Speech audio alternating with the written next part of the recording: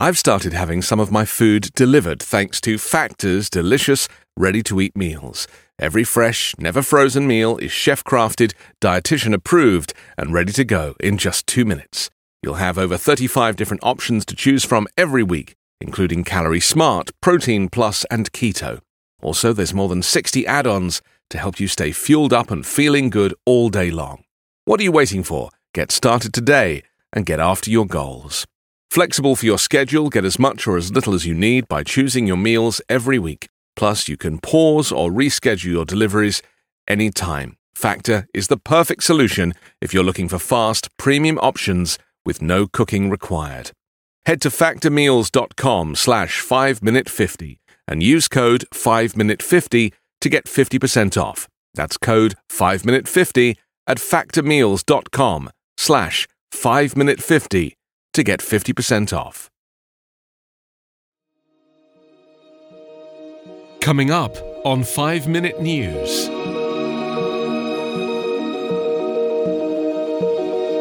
Malta leader to resign over protests. BBC to air interview with Prince Andrew accuser. And Bank of England's governor to become UN climate finance envoy. It's Monday, December 2. I'm Anthony Davis.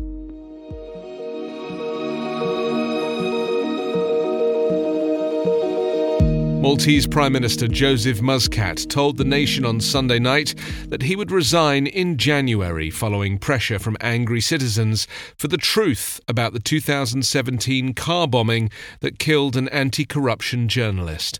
In a televised message, Muscat said he had informed Malta's president that he will quit as leader of the governing Labour Party on January 12, and that in the days after I will resign as Prime Minister.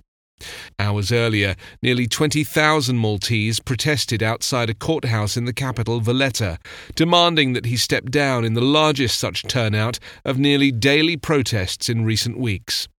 But the slain reporter's family contended Muscat's departure won't satisfy those in the nation who are determined that corruption and cronyism between politicians and business figures be rooted out. Muscat contended that justice is being done. He noted that in addition to 3 people arrested soon after the bombing for carrying out the actual attack, now there is someone accused of being the principal person behind this killing. Muscat was referring to prominent Maltese businessman Yorgen Fenech, who on Saturday night was arraigned on charges of alleged complicity in the killing and of allegedly organising and financing the bombing. Fenech entered pleas of innocence. Muscat used his speech to praise his tenure's achievements, including strong economic growth and civil rights, including legalised marriage and adoption for same-sex couples. Referring to the reporter's slaying, the Prime Minister said, "This case cannot define everything that our country is and what we have accomplished together." European Parliament lawmakers are due to visit Malta in the coming days about the functioning of rule of law on the Mediterranean island nation.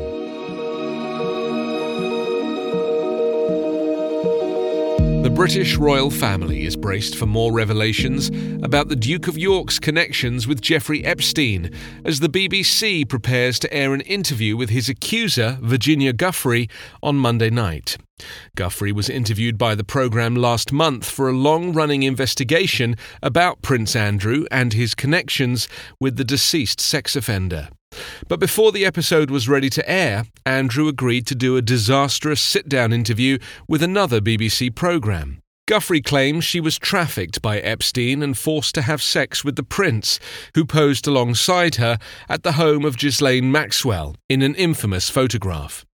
"It was a really scary time in my life," Giuffre says in a brief clip ahead of the programme.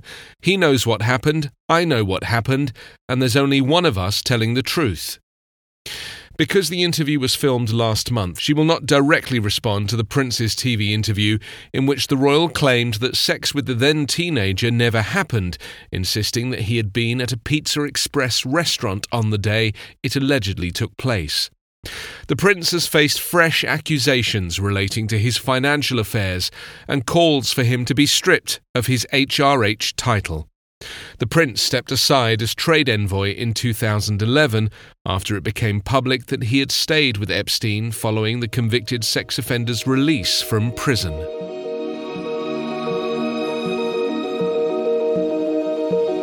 The Bank of England Governor Mark Carney will lead a push by the United Nations to make the finance sector take proper account of the risks posed by climate change, UN Secretary-General Antonio Guterres has said. Guterres said the Canadian, due to leave the bank on January 31st, was a remarkable pioneer in pushing the financial sector to work on climate. He told a news conference before a UN climate summit in Madrid today that Carney would be the UN Special Envoy on climate action and climate finance from next year. Michael Bloomberg, billionaire owner of the Bloomberg Financial Data and News Service and former New York City mayor, was the UN Special Envoy for climate action until he stepped down in November, shortly before filing paperwork to run for US president. Carney first spoke of the risks that climate change poses to finance in 2015, and since then has urged better risk management, supervision, and disclosure. He has spoken of stranded assets, deposits of coal, oil, and gas that might lose their value if the world shifts away from carbon, and decried a lack of transparency about the effect on global warming of trillions of dollars of potential investments. The 54-year-old has spent nearly 7 years at the head of the bank and previously led the Bank of Canada and worked for Goldman Sachs. Some 70 countries have promised to go net zero, offsetting their greenhouse gas emissions with measures such as carbon capture or planting trees by 2050. You can subscribe to 5 Minute News with your favourite podcast app. Ask your smart speaker or enable 5 Minute News as your Amazon Alexa flash briefing skill. Follow us on Twitter at 5MinNews. 5 Minute News is an independent production covering politics, inequality, health, and climate, delivering honest, verified, and truthful world news daily. You know, a lot can happen in 7 minutes, and luckily, that's how long it takes me to tell a story. My name is Aaron Califato, and I'm the creator of 7 Minute Stories.